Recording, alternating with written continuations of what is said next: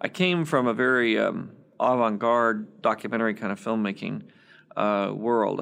I like cinema verite documentaries, and I like non-story, non-character tone poems that were being done in San Francisco at that time.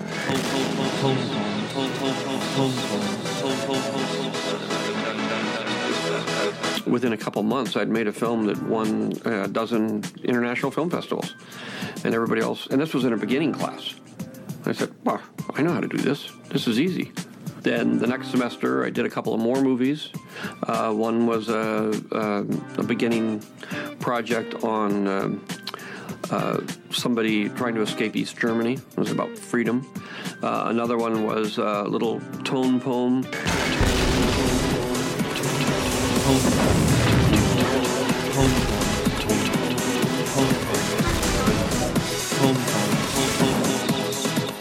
Tone poems.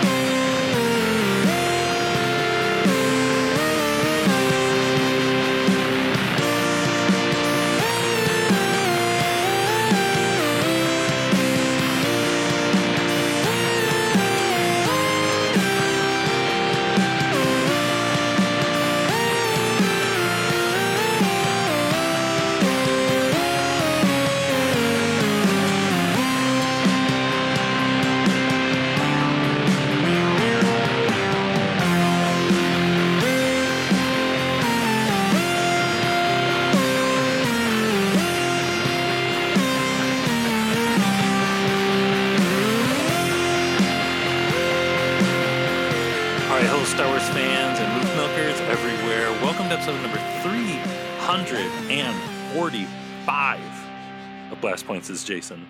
And it's Gabe. We're talking about the Phantom Menace tone poems. The tone poems of the Phantom Menace. Do you know what we're talking about? I hope you do. Well, and if you don't know, hopefully by the end of this episode, you will know.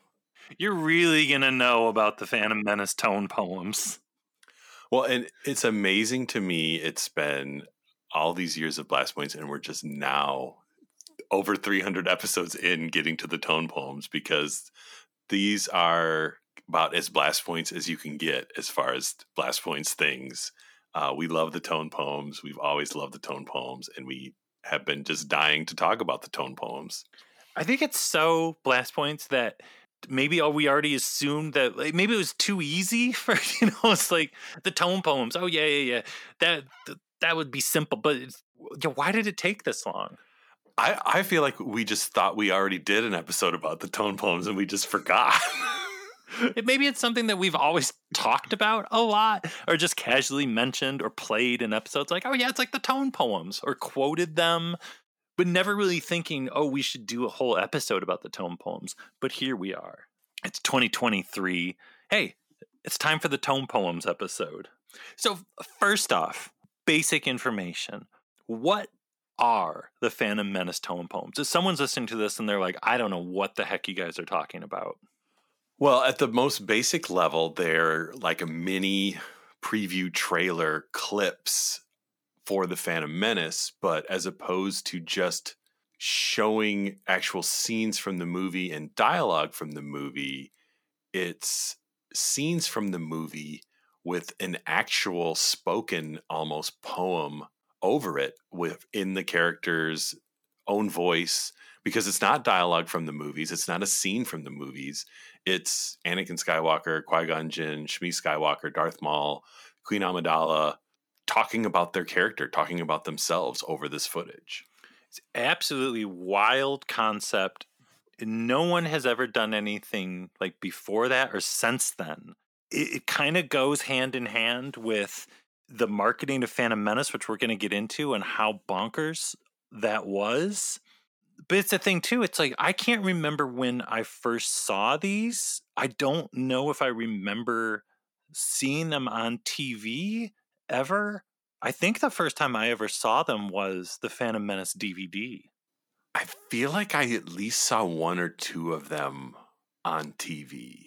Like, it feels like one of those things where I didn't realize there were so many until the DVD, and I swear, like, the Darth Maul one or the Shmi one or something, that I had seen that on TV beforehand. But yeah, it is all kind of a blur at this point, especially once the DVD came out and, you just watch them over and over again, just kind of burns itself into your brain. The day that Phantom Menace DVD came out, also, it's a real blur because that, as longtime listeners remember, that's the day I ate an entire box of Krispy Kreme donuts when I got the DVD first thing in the morning and literally passed out in the afternoon. Krispy Kreme are good. It's easy to do. They just melt in your mouth. I ate a whole box. I freaked out. I was like going nuts because that Phantom Menace DVD was so good, and I ate this whole box, and literally I got like a crazy sugar rush. Felt like I was gonna die, and then just collapsed. Wake up like hours later. I gotta keep watching Phantom Menace. I've got a raging headache, but yeah, you didn't realize you needed to eat something savory to balance all the sweetness in the DVD. In the meantime, though, the tone poem trailers have, in the 20 years since the Phantom Menace has come out, they've kind of become legendary. Like, people talk about them a lot and reference them a lot. And the whole thing that they're called the tone poems, which we're going to be getting into. Like, if you've ever watched an interview with George Lucas or read anything where he's ever talked about movies or anything, he always talks about these tone poems, either in describing the movies he made at USC when he was in college, or talking about the kind of things he imagined he would have been doing instead of Star Wars, or the things he thought he was going to do after Star Wars. Like, oh, I'll do some weird stuff, some tone poems like I did in college, some tone poems. And I think as Star Wars fans, like, tone poems have just become just like a phrase that we throw around, like we know what we're talking about. But actually, like, what are tone poems? And it feels like one of those things, too, that, yeah, even people who use the term, like, it might be one of those things where there's more than one meaning, but the other meanings aren't really official meanings. Because, like, the dictionary meaning is an instrumental composition intended to portray a particular story, scene, mood, etc. And what's kind of interesting is I think the definition makes it seem very literal in a way, almost, where it's like, this song is about this thing. But I feel like a lot of times the term is used to represent something that's more abstract, which is kind of not what the definition is. Because when George Lucas talks about it with some of his, earlier films that are more about images and motion, and they're not necessarily a literal story, that's actually not really what the dictionary definition is. But when we get into the Phantom Menace tone poems, that they're almost a mix between the two, because it is, in a way, more of the musical definition where they're each about a character, and that character, what's the gist, what's the basic essence of this character in the Phantom Menace? Like, who are they? What are they doing? Why are they doing it? And it's all condensed into this almost literal written poem that the character is saying. At a talk with, I think, the Tribeca Film Festival in 2015, George Lucas talked about his early days shooting a documentary about the making of the movie McKenna's Gold, which ended up becoming his very abstract short film, 6/18/67. Great title. And while he was there with, I think it was like other USC students, they were hired to all shoot these like behind the scenes things, and they made more straightforward behind the scenes Hollywood documentary kind of things. And Lucas wanted to make something much weirder about a man's relationship with the desert. And it was like 6 minutes of just abstract images and sounds. And he called that a tone poem. But what's interesting, kind of thinking about like Lucas being more interested in this basic kind of thing of people making this Hollywood movie, and he making it a story about a man's relationship with the desert. I don't know, that makes me think of A New Hope, and just in general, and like the shots of like 3PO and R2 in the desert, and what could have been just more of a straightforward space opera sci-fi adventure movie took these weird deviations of droids bickering in the desert and lots of shots of sand dunes and stuff. It's that weird level of outside the box thinking that makes Star Wars Star Wars. And that's kind of like his tone poem way of thinking. Yeah, it's almost the George Lucas definition is more of an abstract thing of there's a story, but it's not a literal narrative story. They're visuals that invoke feelings. It's Jedi thinking. It's feel, don't think, right? It's visuals that make you feel and not think literally about what's happening. It's not about the people in the desert. It's about what the people in the desert make you feel. And there's an interesting thing in the book, The Cinema of George Lucas, where Lucas talks about another one of his college short films that also has a great title, 14208, where it's a short film that's all about acclaimed race car driver Pete Brock. And in the Cinema of George Lucas book, he calls it a visual tone poem. It has no dialogue, no narration. And the book suggests that a lot of the critique of some of Lucas's short films when he was in college, that because they were so non-narrative and just like you were saying, more feel, don't think, that they were criticized as being highly accomplished technical exercises. But to him, like you said, they were more exploring complex themes. And, you know, how many times have we heard Star Wars be criticized as just highly accomplished technical exercises? It's not about spaceships. Right. It's about that the car is yellow. You know, we joke, but it's true how everything, across the board is so meticulously thought out. It's what we obsess over. And even him staring at a maquette of Dexter Jettster from side to side, like, I like this, but could do a little bit more of that. And it's all what he thinks looks cool, but also what he wants you to feel. Yeah, there's a lot of that snuck in the prequels. Well, and he did a lot of producing stuff of the Godfrey Reggio, the Philip Glass, the Quasti trilogy. Produced at least a couple of those, like Koyaanisqatsi. Am I pronouncing that right? Nobody knows. That might be the best you've pronounced anything, possibly. The Cannon Group presents a Golan Globus production of a Francis Ford Coppola and George Lucas presentation, a new film from the director of Koyaanisqatsi, Godfrey Reggio, in collaboration with Philip Glass.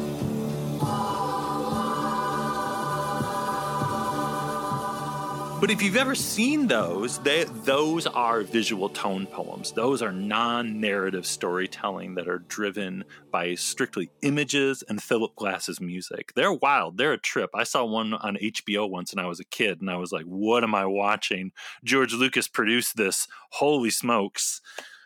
But it's interesting that the Phantom Menace tone poems, these TV commercials for the first prequel, are the things that, like, if you Google search George Lucas tone poems, these come up right away.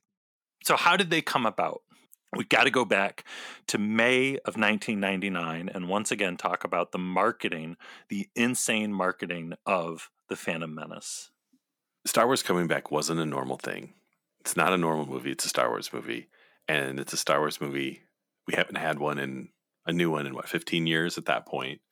You got to remember, too, the thing that Lucasfilm, even though it's Star Wars and Star Wars is a big deal, Lucasfilm is not a huge company. It's an independent film, technically, but they need to market this movie. And the thing that's always crazy to think about now is at the time, even after the special editions, like they still didn't know if people cared about new Star Wars.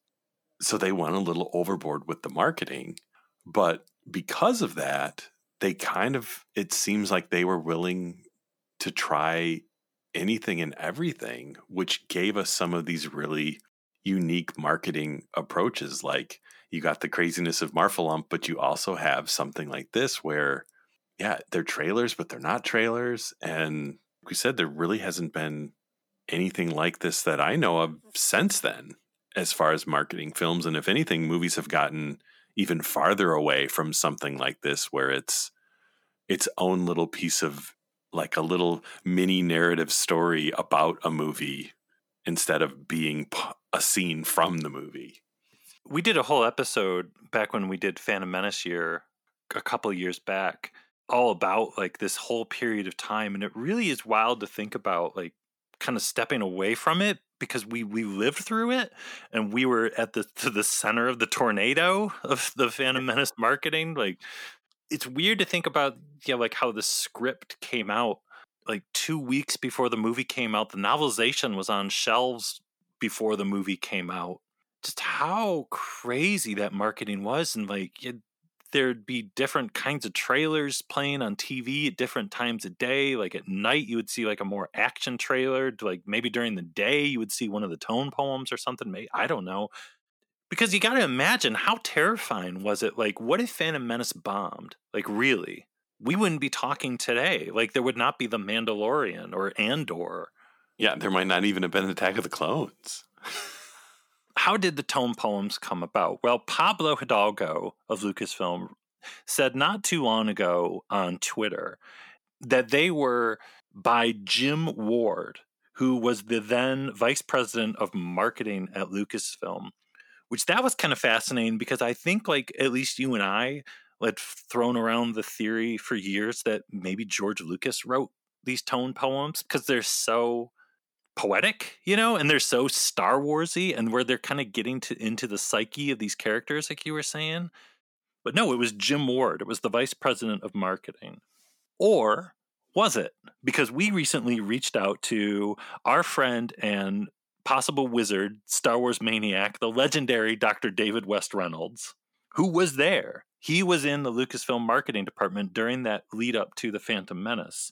And he had this to say about the creation of the tone poems.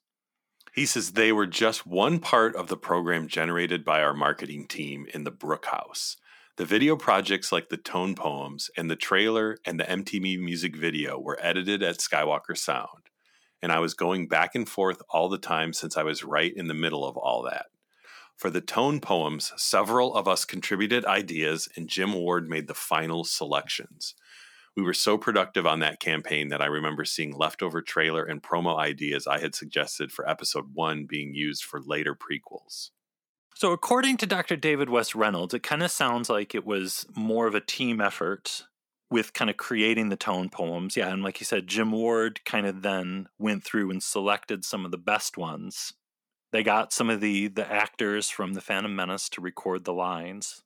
Well, and it is interesting in hindsight, too, that of the 8 tone poems that came out, 5 of them are the characters as themselves, but then there are 3 that are kind of a narrator talking about the character. So it does almost seem like it's almost like there's different tiers of them, and maybe some of the ones, maybe that kind of explains who wrote which, that they were written by different people, and that's why some kind of feel more like the character and some feel more like someone talking about the character. I don't know. It's a mystery.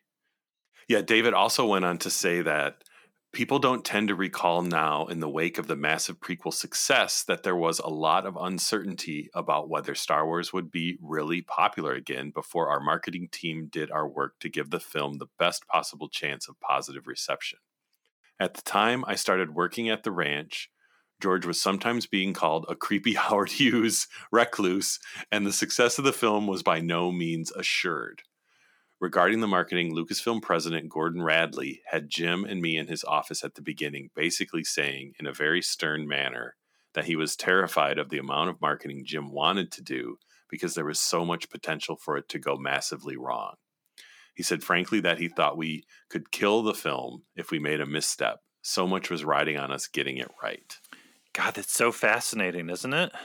Yeah, it's the thing. It's, again, it's so hard for people who weren't involved in making that film to even think that there was a chance that people wouldn't be interested in Star Wars anymore.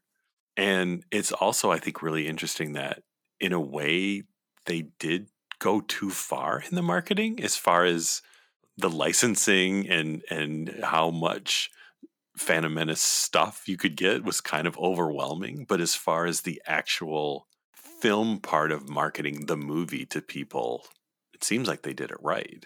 Because that original trailer is still one of probably the best teaser trailers ever. Oh, of all time ever. When we were at the panel at Celebration Chicago and they played that that Phantom Menace teaser trailer, the crowd went nuts like it literally was 1999 all over again. And yeah, that first trailer was a phenomenon in itself.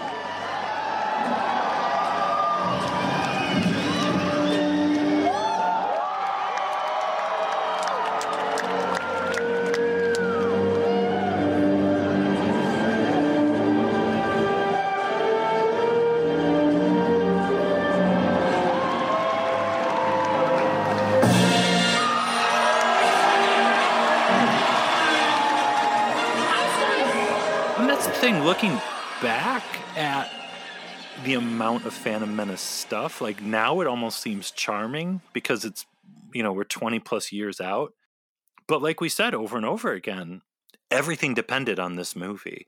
And they had no idea how this was going to work. And, let's be honest, we love the Phantom Menace with our heart and soul 100%, but it's a weird movie, Yeah.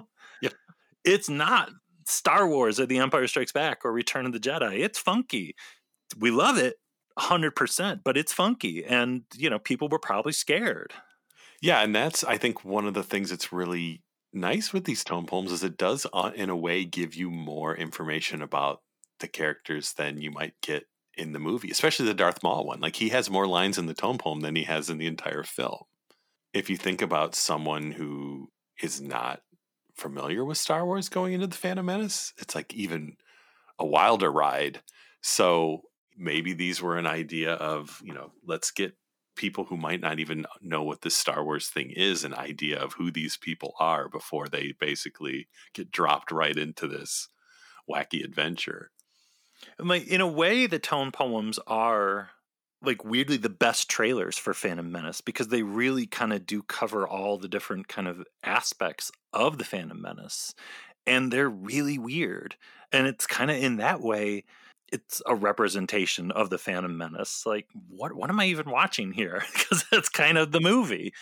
Well, another thing that's really kind of clever too, though, is it's like it gives you more information about the movie and the story than you would necessarily get from a normal trailer, and it also doesn't give away the actual scenes from the film.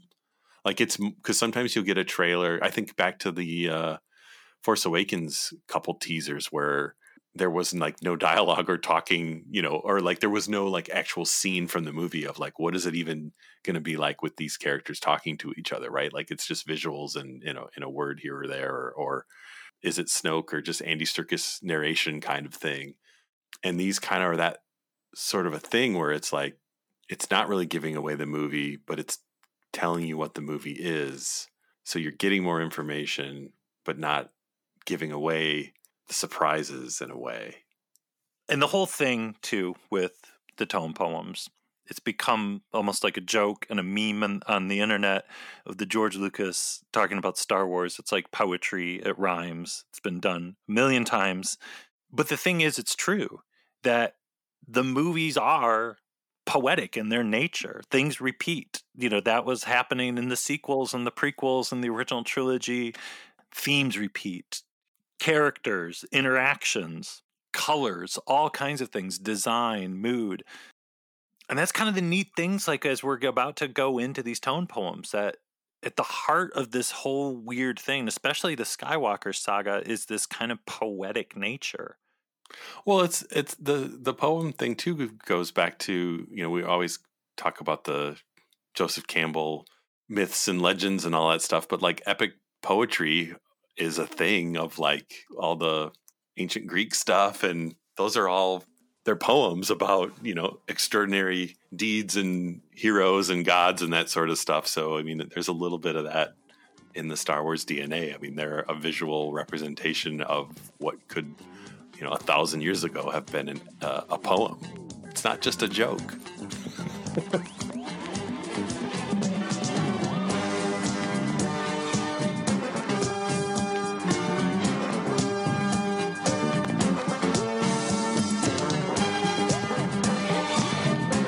I felt that, and it was a strange thing because I felt that was right, and I put that way, and I felt it when I ran it. I felt it, and I said, yeah, that works. And we When you get into a bigger film, it becomes an extremely difficult thing to do. When you're in a little controlled situation, you can put something in that you feel, and it's very easy to do because what you're dealing with is fluid enough to where there's no set, rigid things that you have to meet. If you try to explain that to a studio executive that it feels right, they go crazy. And they say, and because they don't feel it, because I don't think they feel anything.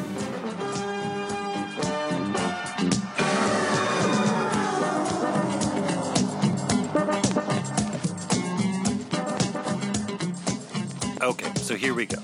We are going to listen to each of the tone poems right along with all of you. We're going to talk about each one afterwards. How are they connected? How are they tone poems? Okay, so let's start with One Love.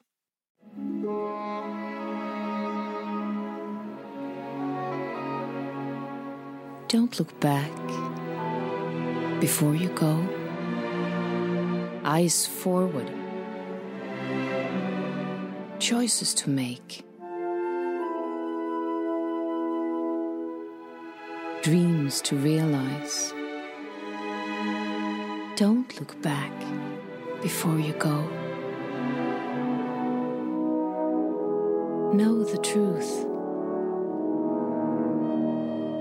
Learn to let go.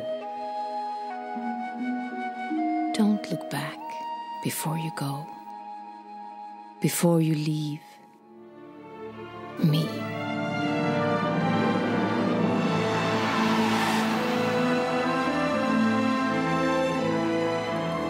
That one's hot. That might be my favorite one. Not to do the best first, but that one is really good.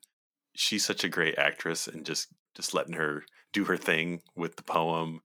Pernilla August, Shmi Skywalker, superstar.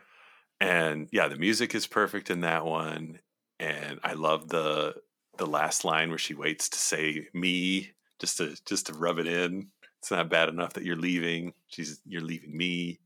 You get goosebumps every time still, all these years later. Well, and think about starting with that.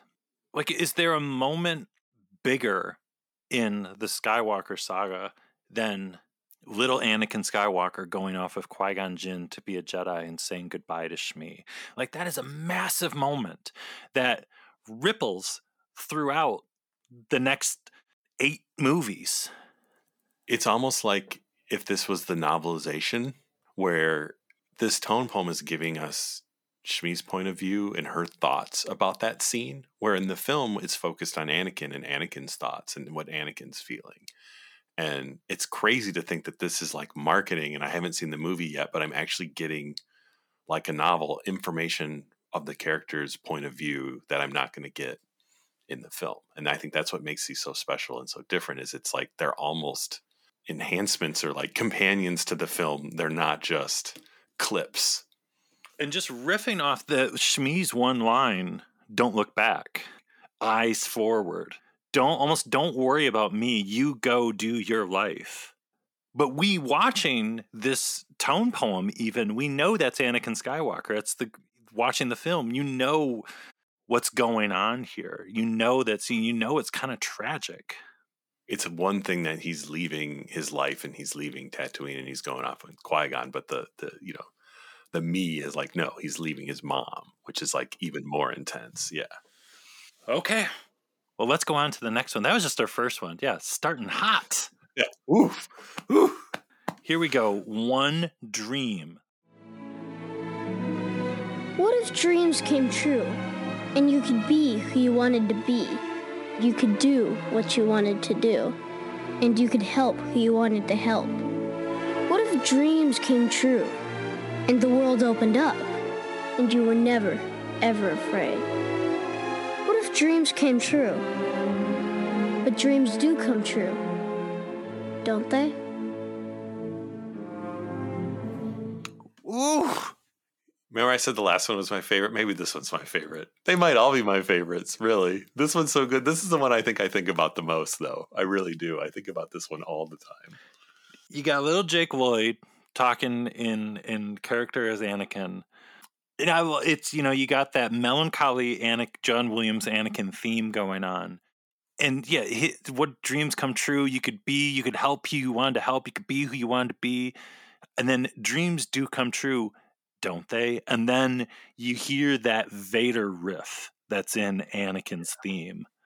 Well, and they show Darth Maul too. Like, it's all like fun adventure stuff. And it's like, do his dreams come true? And then they show, well, maybe not how you hope. We get this music, we get the Darth Maul, like, yeah, the images and the words are working together, even though the images aren't necessarily directly related to the words, which I think is, what makes them tone poems in their idea of what a tone poem is in the George Lucas way. Yeah, it's so good because it's like, it's just riffing on concepts, like we said, that exist in the Phantom Menace, but in this, kind of very abstract kind of way. I would love to show these to someone who's never watched the Phantom Menace and just show them all to someone and be like, what do you think this movie is about? That would be fascinating, because me watching just those two right now is just reminding me why I love the Phantom Menace so much and why I went to go see it so many freaking times during the summer of 1999, because these first two that we watched are sad. They're really kind of sad, but they're like masquerading as kind of like this like mother and child kind of like love thing. But that's what I loved about Phantom Menace so much, because I was like, oh, people were just like, oh, it's for kids and it's goofy and it's silly. And it's like, yeah, it is. But it's also like really sad if you pay attention to like what's going on. And if you have even the faintest idea of where this story's going to go. Like if you go back and watch Phantom Menace now, it's really kind of heartbreaking. Yeah, well, and that's all here in the Anakin thing. It's like, yes, what if your dreams come true? And his dreams do come true, but they come true too quickly, and after that they all kind of come crashing down. And it's like be careful what you wish for kind of a thing, because it might come true and it might not be exactly the way you thought it was going to be. And bouncing one dream right after one love, where starting out with Shmi saying, before you leave me, and then kind of the Anakin's dreams falling apart, the death of Shmi, and he wasn't strong enough to save her and he wasn't there and all that stuff, and the effect that has on Anakin is huge. Well, and even here before Phantom Menace is even out, they're going deep in the with the and you were never ever afraid, like right there, getting into his whole character all the way through Revenge of the Sith. It's like he's afraid of losing people, and that's how he becomes Darth Vader. And we're kind of that's setting that up here before you even know that it's being set up, and the movie hasn't even come out yet. And it's like, yeah, that's where it's these are just so neat. It's all about the ending of Return of the Jedi too, somehow. So okay, that's We don't have time. We don't have time to get into that. Okay, here's the next one. One Destiny. It will be a hard life. One without reward, without remorse, without regret. A path will be placed before you. The choice is yours alone. Do what you think you cannot do. It will be a hard life. But you will find out who you are. Ooh, lordy. They're all so good. They really are. Think about that one, too. Think about that. Qui-Gon Jinn. It will be a hard life, but what does he say at the end? You will find out who you are. It's like, have you ever seen Return of the Jedi? God.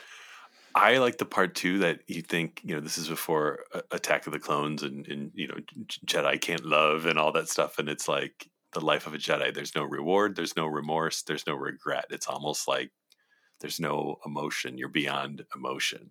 And there's no good. There's no bad. There's just the will of the Force. It's almost like Qui-Gon telling Anakin, this is the world you're going into. If I'm taking you back to Coruscant, if you're going to be a Jedi, this is the life you're going to have to live. I mean, Qui-Gon, he's, the Uber Jedi, and he's figured out beyond that. He knows stuff nobody else knows.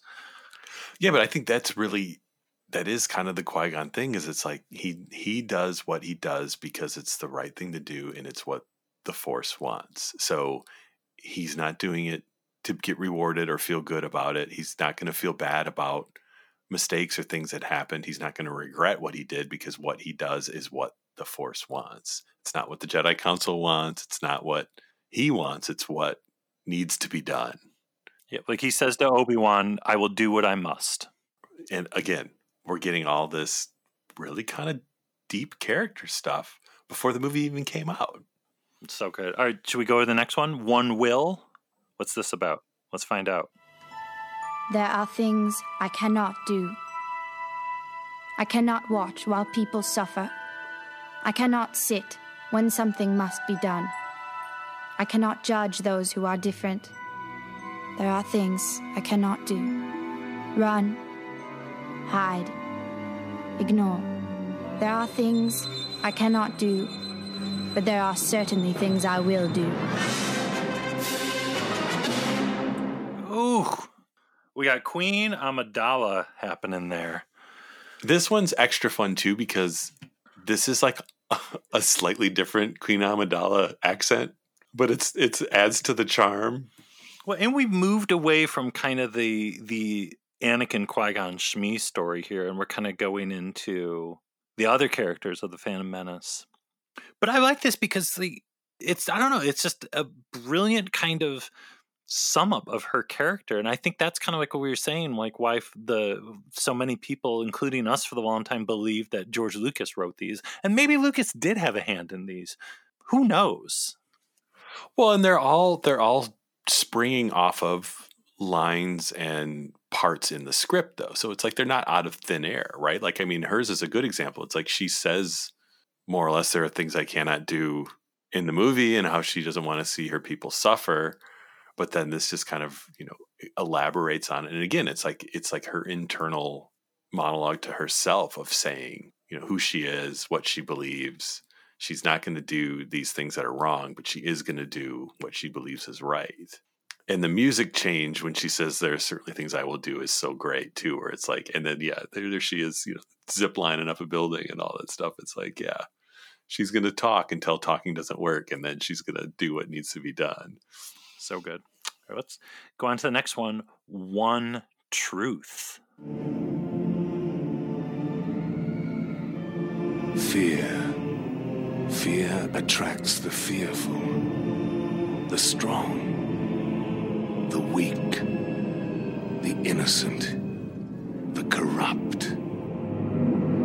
Fear. Fear is my ally.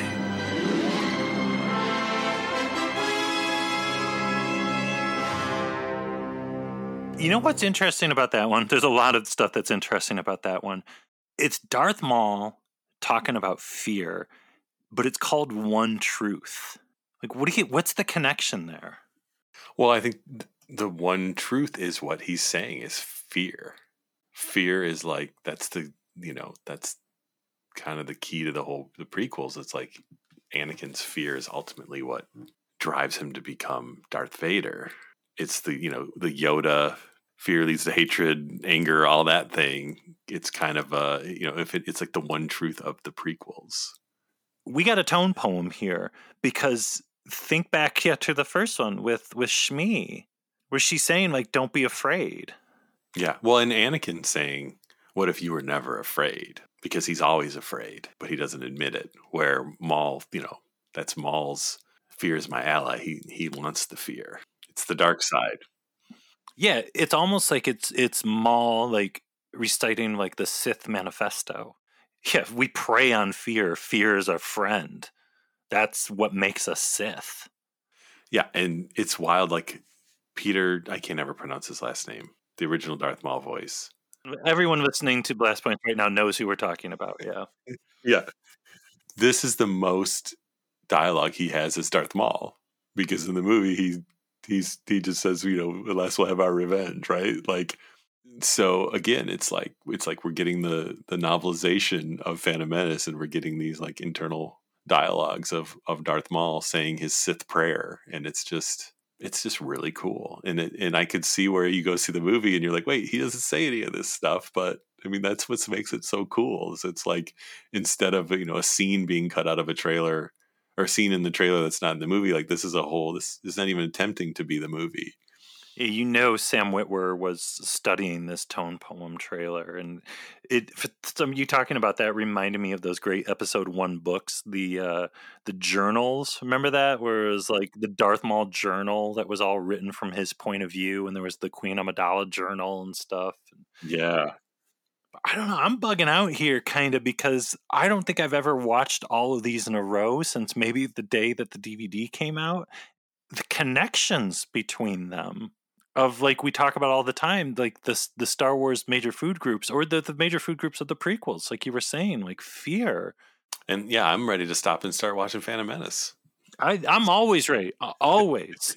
Somebody wake me up in the middle of the night. The house could be on fire. And someone be like, "Wow, this place burns down. Do you want to put on Phantom Menace?" I'd be like, "Well, that sounds like a good idea to me." Like that's why the house is on fire, because I had Phantom Menace on, and that movie's hot. Okay, here we go. The next one, Only Hope. Which this is interesting. This is the first one that isn't one blank. This is Only Hope. So let's check this out. In a palace of dreams, a queen stands alone. In her wisdom is the one chance to save her people. She is strong. She is determined. She is their only hope. That's a weird one. Yeah, these next 3 are the different ones that they're the same idea, but they're a narrator, and the narrator is talking about the character instead of the character talking about themselves. And they're like really short. These are like half as long. These are weird because I don't remember these ones as well as the 5 character ones. It's almost like these have like more of like a storybook quality to them.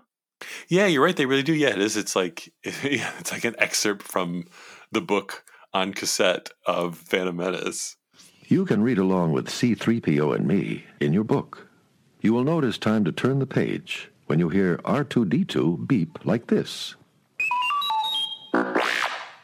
Let's begin now. Okay, let's move on to One Friend, which is, funny enough, more than the amount of friends I had during the summer of 1999 when I went to go see The Phantom Menace 37 times in the movie theater. Phantom Menace was your one friend. That's the truth. Yeah, it's the only friend you needed. I was sitting in the theater with the bag with some Twizzlers. It's just me and you. All I need, Phantom Menace. Okay, here we go. Sometimes the one who's clumsy, different, or even a little strange just might be the friend you're looking for. These are real weird.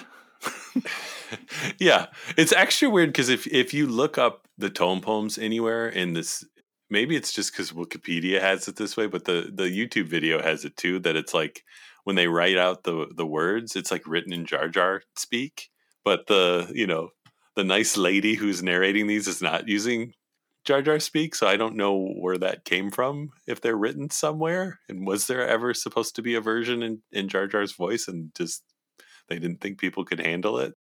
I wonder why they didn't just do Ahmed Best. Yeah, maybe, like you said, maybe it was too extreme. Yeah, maybe people were getting like cold feet or something. Like, do we go that we're already doing the tone poems and that this is wacky, but do we get in full Jar Jar? I don't know. Yeah, because it's interesting, and not to, I guess I'm jumping ahead a little bit, but there isn't a Jar Jar or Obi-Wan one where they're talking, right? Like they're the only two main characters who don't get a talking about themselves tone poem. But I guess in a way they're kind of the secondary characters to the main 4. But it's weird that Darth Maul got one when he doesn't even talk in the movie. It's interesting where, in hindsight, maybe, we think these are so good because they are, but they're also, from what we've found out, potentially kind of just thrown together. And that's why it doesn't necessarily make sense why some are some way and some are another, because they had what they had and they did what they did with them. I almost feel like with Darth Maul, it's like they had to. I mean, Darth Maul's face was on all the toys. Darth Maul was like, for a lot of the marketing, like the face that they were marketing the movie on. The fact that he got this commercial is one of the coolest things. It's crazy. But let's check out our last one, Stand Alone. Here we go. In a time of change, a young man holds in his hands the fire of a dying age. To take the step from student to master, he must trust himself to stand alone. I think this is like the weirdest one. Yeah, I would have really liked one with Ewan McGregor.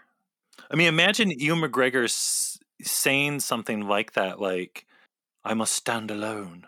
That would have been like kind of heavy and really cool. Yeah, because otherwise this one, it's just kind of really strange because it's like that first sentence does not sound like Star Wars to me. In a time of change, a young man holds in his hands the fire of a dying age. Yeah, that's weird. Especially because, the earlier ones, like we said, we wouldn't have been surprised if George Lucas wrote them, right? Like, not that because they're like the most incredible writing ever, but they feel like the characters, they feel like the movie, they feel like something that those characters could have said in the movie, where these start to, really, it's just this one. This was just like the weirdest one. Like maybe it's like, we have all these, we need something for Obi-Wan, and this was all they could come up with in time. But also, Phantom Menace time, Obi-Wan, we didn't know anything, and they only knew what was in the movie, and what's in the movie is not much. Yeah, and that's the fascinating thing looking back at Obi-Wan in the Phantom Menace. Yeah, he was kind of defiant of Qui-Gon. He was kind of brash, exactly kind of what he had to be. But it really isn't until Attack of the Clones where the definition of Obi-Wan, still as we know him today with the show and kind of everything what he used to be versus who the Alec Guinness A New Hope Obi-Wan was, that whole transition. That really didn't start until Attack of the Clones, really. But I don't know, there's something kind of really fun and charming about Phantom Menace Obi-Wan. Young hotshot Ewan McGregor with his spiky hair and stuff. Well, overall, how do you view these as a whole, as a tone poem for the Phantom Menace? I mean, going back, I do feel like those first 5 are a thing, and they're incredible, and they still, hold up to this day and make me want to immediately put the movie in. The last 3 feel more like kind of a traditional, maybe a TV spot, or, an older school trailer with a narrator, telling you what's going on. They're cool, but they're not at the level those first 5 are. Those first 5 they're classics.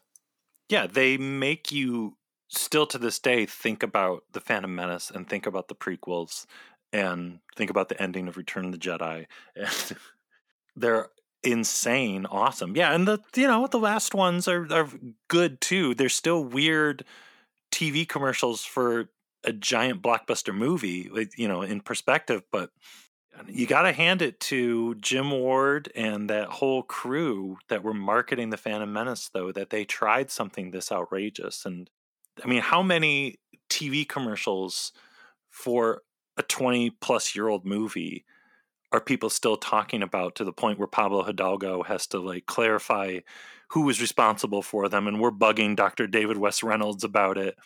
The tone poems have had quite a legacy. Well, and they're really kind of classy too. Phantom Menace is not necessarily known as the classy Star Wars movie, but these tone poems really are. They're kind of artsy. They're kind of, I could see, the Lucas Museum should have a room where there's just those 5 tone poems playing on TVs on loop. And you just go and walk around, and oh yes, interesting. And then go drink some red wine and smoke cigarettes and talk about it in French. Well, if you go back to the roots of it all too, of the George Lucas, the non-narrative filmmaker, I don't want to make tone poems and stuff. Like I was saying, if you showed those first 5, especially to someone who never saw the Phantom Menace, you are getting this kind of weird, abstract, non-narrative, just kind of small bursts of words explanation of what the Phantom Menace is, what the big ideas in the movie are. They're barely showing the pod race or lightsaber fights or the big selling tickets that aspects of the Phantom Menace. It's more about themes and mood and stuff. What a bold, crazy idea. And they didn't even do one for Watto. I know. There's no C.O. Bibble. It's outrageous. Yeah, Bibble would have tore it up in a tone poem. What if Watto got a sad one about Anakin leaving? Like, the boy, you don't sweep the shop. If they would have done him for Attack of the Clones, there would have been a Watto one. I got a hat, and then the boy shows up, and he's a Jedi. Hey, what do you know? It would have been called One Hat. Even a new hat can't fill the hole in your heart.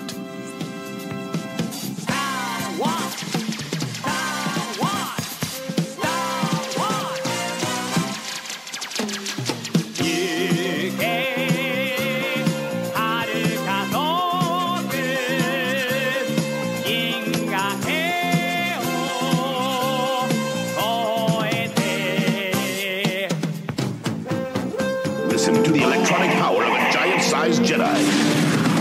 Control a Jedi Master. Or the Admiral Darth Maul. At last, we will have revenge. You haven't experienced Star Wars until you experienced electronic Qui-Gon Jinn and Darth Maul. Each sold separately.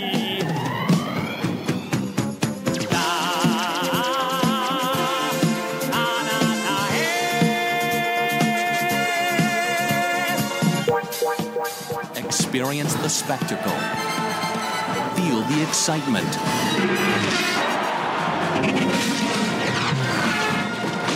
Share the fun. Take the journey. All over again. Star Wars Episode 1, The Phantom Menace. Rated PG.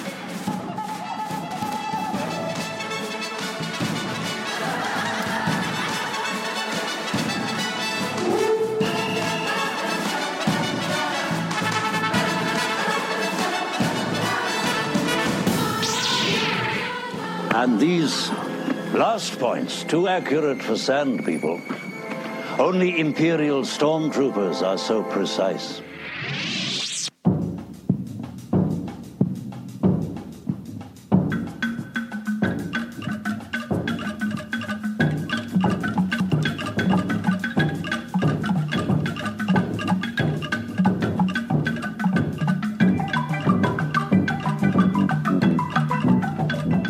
All right, everybody. Apple Podcast Reviews. Guess what?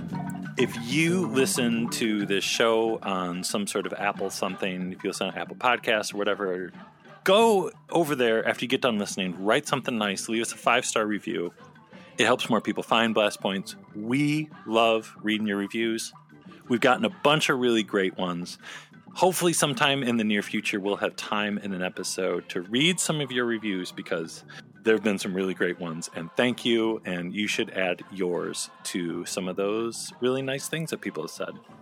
And make sure you check out our website, blastpointspodcast.com, and follow us on Instagram, Twitter, and Facebook. And if you're on Facebook, make sure you're a member of the Super Chill group. And if you want to support the show in a different way, we got the Blast Points Army on Patreon, where we're still doing Bad Batch recaps. Eventually, we will have a recap for the Bad Batch episode 9. Oof, this rest of Bad Batch Season 2. Some wild stuff is going down, and we are going to be doing recaps for it all over there on the Patreon. And eventually, once Mandalorian Season 3 starts, we're going to start doing Mandalorian Season 3 commentaries. Busy, busy, busy times. And if you are a member of the Blast Points Army, thank you so much. But that wraps up number 345 here. The tone poems of the Phantom Menace. Yeah, right? Like, I just want to watch Phantom Menace now. That's like all I want to do. Yeah, it's always a good time. I want to get a box of Krispy Kreme donuts, watch the Phantom Menace, and then pass out and drool on myself. Do you really, though? No, I might die. I was younger then. That's a young man's game. Maybe when we do Celebration from Home. It's Krispy Kremes, maybe. Yeah, maybe we'll have an ambulance in my driveway, ready to go. So on that note, everyone, thank you all so much for listening, and we will talk to you again next week. Bye-bye. May the Force be with you. Goodbye, old friend. May the Force be with you.